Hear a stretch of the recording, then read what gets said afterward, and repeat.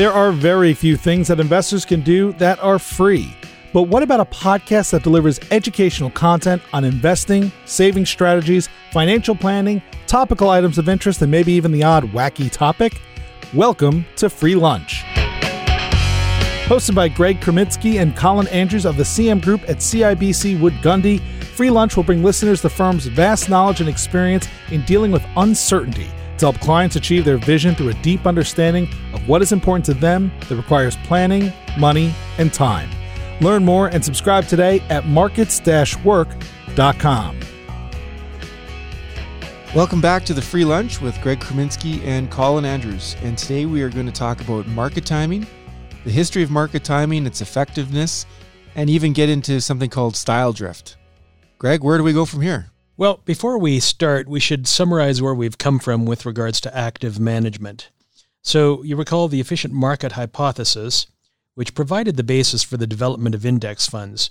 And it gives us a benchmark against which we can compare more active approaches to stock investing. So just by way of summation, the efficient market hypothesis states, first of all, current prices incorporate all available information and expectations, that current prices are the best approximation of intrinsic value, price changes are due to unforeseen events, and mispricings can occur, but not in a predictable pattern that can lead to consistent outperformance. It's important to note that what the hypothesis does not state is that all investors are rational, that prices are always right, that prices should be stable, or that professional money managers can't earn higher than market returns. So now we'll continue on our evolutionary discussion of investing. Today, as Colin mentioned, we're discussing market timing, style drift, etc. Market timing is kind of a historical argument. It's almost a variation on the debate on active versus passive investing. Yeah, and there's a lot of data on active, passive, market timing, etc. There was an article in Forbes just in March of this year, March 2020, and the author, somebody named Jim Wang, who I've never met, but he says 6 reasons market timing is for suckers. Might be a little bit harsh, but let's go through what he identifies as the 6 reasons. Number 1, we always think we can do this successfully.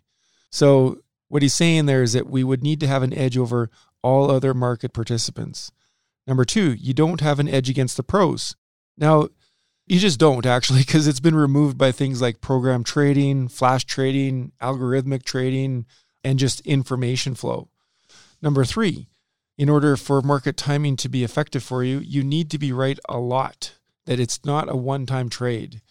I think people forget that, Greg, that it's in order to time a market successfully, you would need to know when to get in and when to get out repeatedly. Exactly. That's right. Number 4, you need to be a full-time investor. So in other words, this is your job. You wouldn't have time for anything else. But here's the thing, Greg, this is our job. So that's right. Number 5, market timing is stressful. Now, this is evident from the roller coaster ride we've gone through from February to July. March being one of the most stressful times in anybody's lifetime that's alive today in regards to markets. April, May, and June being pretty good. So stress can't be discounted. And lastly, that the future is unpredictable. This is one we've talked about in a lot of presentations when we talk about things like news. The common argument is that I'll just get my information from the news, but in order for something to be news, it has to be new. And I actually don't get some of the trading that occurs these days. You'll have these big up or big down days in the markets, and the down days, they'll always point out to things like a second wave of COVID-19 or the fact that the globe is in a recession. It seems to me that none of that is new news. A lot of it, I think, too, is just the news of the day. So you'll see one day there'll be positive test results from a potential vaccine and the market will jump 600 points. And everybody knows that there's dozens of companies working on vaccines, but today it'll just be the news that one company had some promising results. Tomorrow it might just be a fear of continued economic pressure, something like that. So it is quite remarkable how one little piece of news or one item will catch the attention of a lot of traders and send the market up or down by quite a bit. Kind of scary times at times. That was scary. Well, let's talk about what is market timing. So this is taken from the Successful Investor website of the TSI Wealth Network. Market timing theory attempts to interpret and detect buy and sell signals in trading patterns and history. And so that speaks to both technical analysis, and we'll also get into just investor sentiment, because both of these can have impacts on market timing decisions. So those patterns that people would look for would be patterns that would tell them that it's obvious that something's going to happen or has happened? That's right. And so when you look at market timing theory, it's attempting to interpret and detect buy and sell signals in trading patterns and in history. So some of the decisions you make with the help of market timing will bring you profits. Others may cost you money. And coming up with acting on a series of guesses or estimates or probability assessments to use in your buying and selling decisions, that's the goal. The aim is the same in 2020 as it was back in 1997 when the strategy first gained prominence, to buy near a low and sell near a high. And I think we all agree that if we could actually do that with any kind of certainty, we'd all be doing it all the time. But don't you find it interesting now when people will call and say, I just need to get out because I need to wait for things to get better? Yeah. Isn't that kind of like selling low and buying high exactly what you don't want to do? Well, that's right, because when you think of, well, when things get better, what do you think is going to be happening in the market? Well, the market's going to be going up. And so by the time you feel comfortable enough to get in, well, the market's already responded to that and it's already high. And so, as you say, you might be selling low and buying high, the exact opposite of what we're trying to do. So many investors start out with kind of an exaggerated idea of the value and importance of market timing. And of course, many or most eventually become disillusioned with it when they figure out it's costing them money. And the problem is that market timing can pay off sporadically. The results are largely random. Successes and failures are apt to come in spurts. And in fact, the worst thing that can happen near the start of an investing career is you make a series of successful timing decisions. You know what, Greg? I know that quite well, what you're just describing. And sorry to interrupt you. Oh. But it reminds me of when I was in college in North Dakota, and I went to a licensed establishment, and they had a blackjack table. And I'd never played blackjack before in my life. And I made the mistake of winning $50 the first night I ever played blackjack. So then I just felt like it was obvious that I could just always win $50 if I just played. Exactly. But the outcome obviously wasn't that. And you see that in gambling like blackjack or even slot machines. And that is that you get reinforced occasionally. In psychology, that occasional reinforcement schedule is one of the most addicting because you believe you'll get it, but you're just not sure when. And so you'll keep trying and trying over again. And so as we were saying, and per your experience, when you have some early successes, it may lead you to believe that you've got a natural talent for it, or that you've stumbled on some sort of timing process that's a guaranteed moneymaker. Either of those conclusions can spur you back to future timing decisions with growing amounts of money. So good timing decisions often produce modest profits. They tend to be smaller than the losses you get from bad timing decisions. And needless to say, one of your future decisions is bound to turn out bad. If you've invested enough money in it, you could wind up losing much more than your accumulated winnings from prior timing-based decisions. Just another way of reinforcing that get rich versus lose everything portfolio we keep referencing. Yeah, that's right. And the best market timing strategy, in our opinion, is just to buy steadily and carefully throughout your working years and sell gradually in retirement. That approach is virtually certain to enhance your investing profits. And for one thing, it keeps you from selling all of your stocks near a market bottom, which market timers do from time to time. So talking about sort of coming to your own predictions or opinions about what's going to happen, one of the worst market timing strategies you can adopt is just yielding to hunches or jumping to conclusions. So this is the trading on your gut strategy? That's right. And I'm sure some skittish investors have been watching the market and trying to spot the next correction or temporary market setback. And of course, the problem is that any market decline could be the start of a market setback. So if you have a setback, say, of 10%, well, that could come along eventually. I mean, in the old days, we used to get a 10% correction in the market practically every year. So you should always expect one. Wasn't it statistically shown that on average it is a 10% correction every calendar year? And I think that was the case up until about the last 10 years. So certainly the bull market that started back in 2009 after the credit crisis leading up to today, or at least pre-pandemic, we did not get that 10% downturn every year. And I think that led a lot of people to believe that it wasn't going to happen.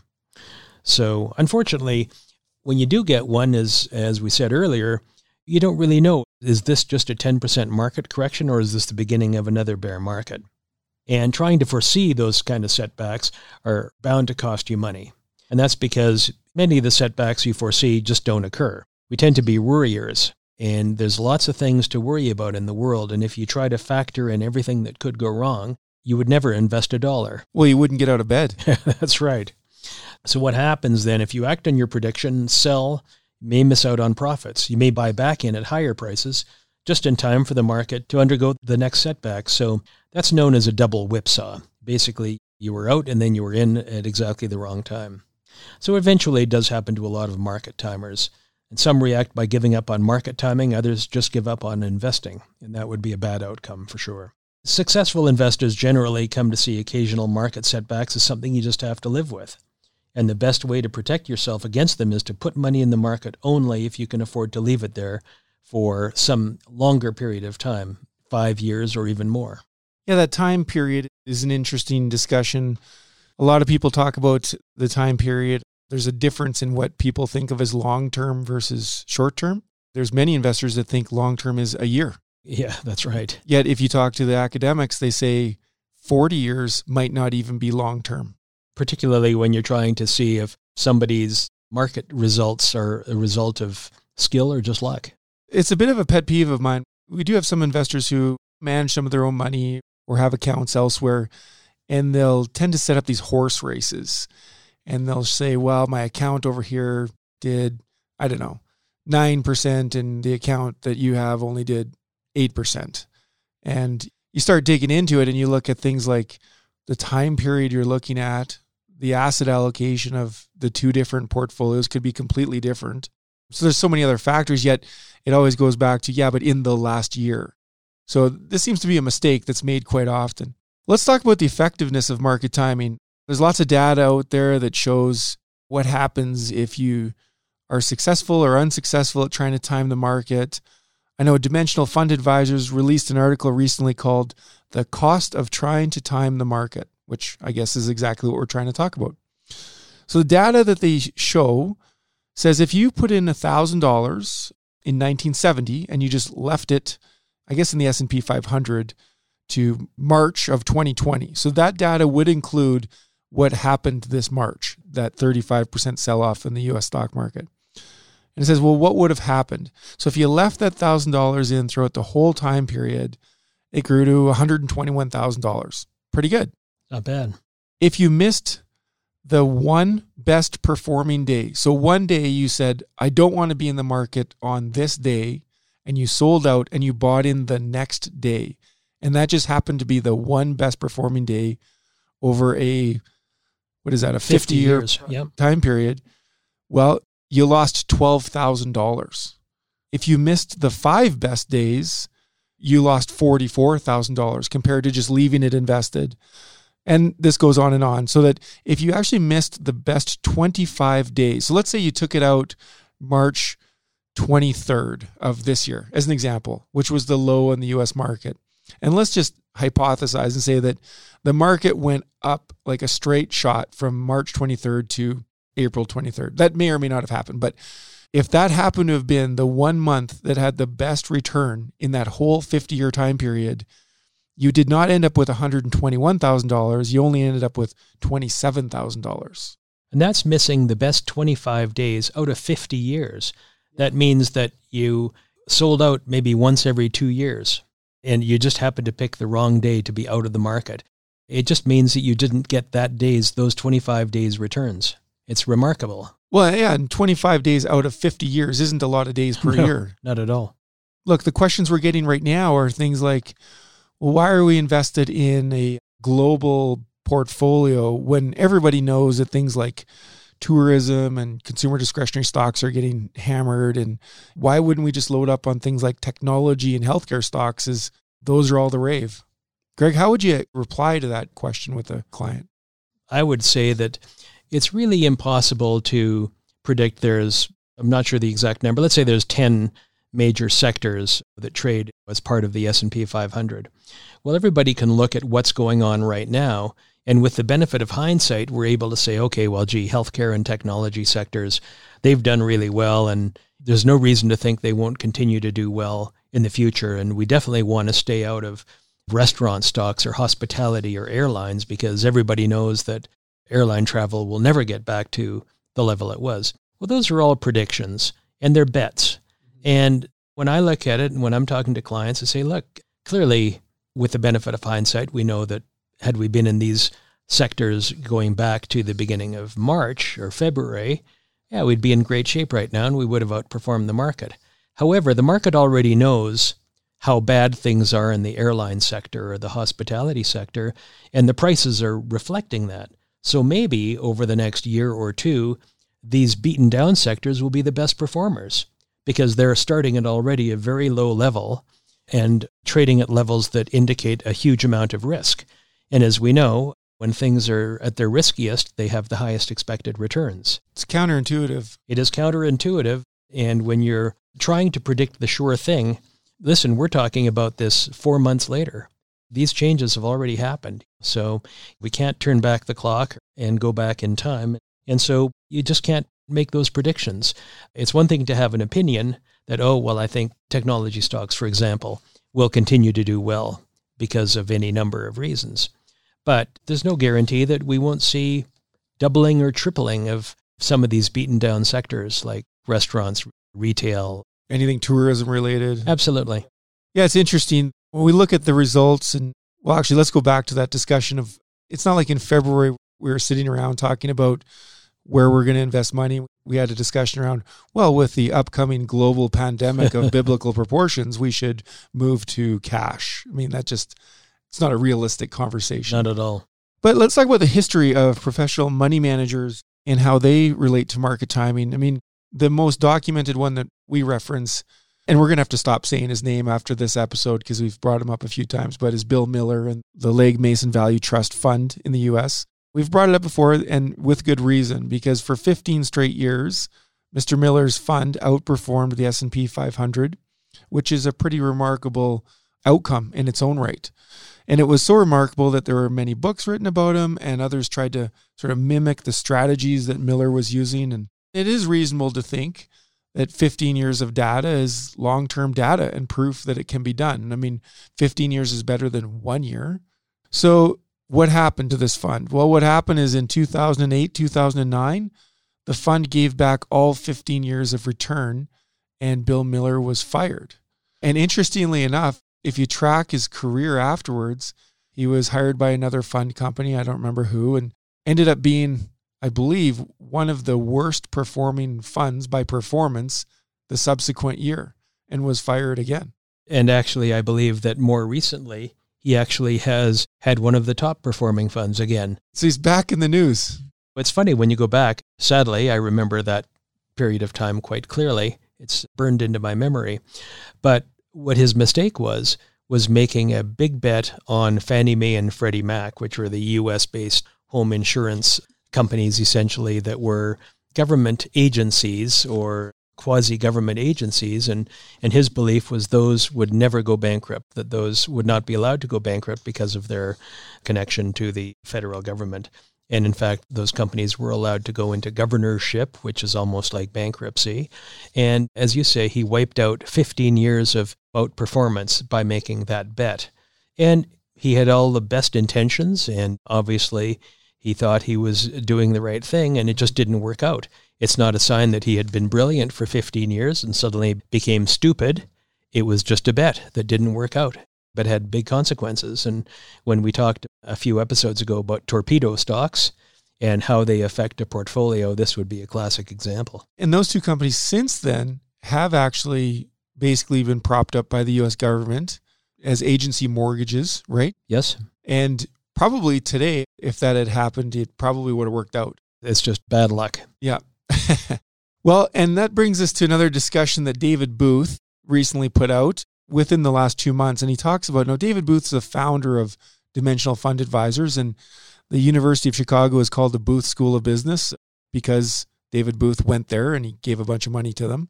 But what he talked about was how the market has no memory, that in order to time markets, you have to be right more than twice each time. Just what we said. You got to be right when to get out, when to get back in. As a matter of fact, you probably have to be right more than that because you got to know what to sell and what to buy. So you probably have to be right 4 times. And then once you get back in, the odds are still against you. So the house wins in this scenario. It's similar to a casino at that point. That's right. I want to just talk a little bit now about a couple of things which are kind of connected: style drift and tactical asset allocation. Now, tactical asset allocation is a deliberate move that active managers would make to change their asset allocation strategy based on some predictions about what's happening in the market and what's going to be happening in the future. Style drift occurs when a money manager goes in with a particular investing style, and then as the markets change, the style of investment management changes with the markets in order to try to capture what's going on in the markets right now, as opposed to sticking with a disciplined or investing philosophy. So you can think of style drift like getting a haircut, which I noticed, by the way, that it doesn't look like you've had a haircut this whole pandemic. I have not. I don't know where to go to get one. Well, good for you. I can tell you that they're open now. I did get a haircut, although in my case, it's more of a buff and polish. But anyway, they're open now, so feel free. But when you get a haircut, it's presumed that you know exactly what you want your hair to look like and what you want it to be. But in between haircuts, what happens? Well, your hair grows. You can change your hairstyle. You can cut it and you can go back to the way you wanted originally, but it does change over time. And that's the concept of style drift. And style drift can occur primarily, what we see it in is with mutual fund managers or hedge funds or things like that.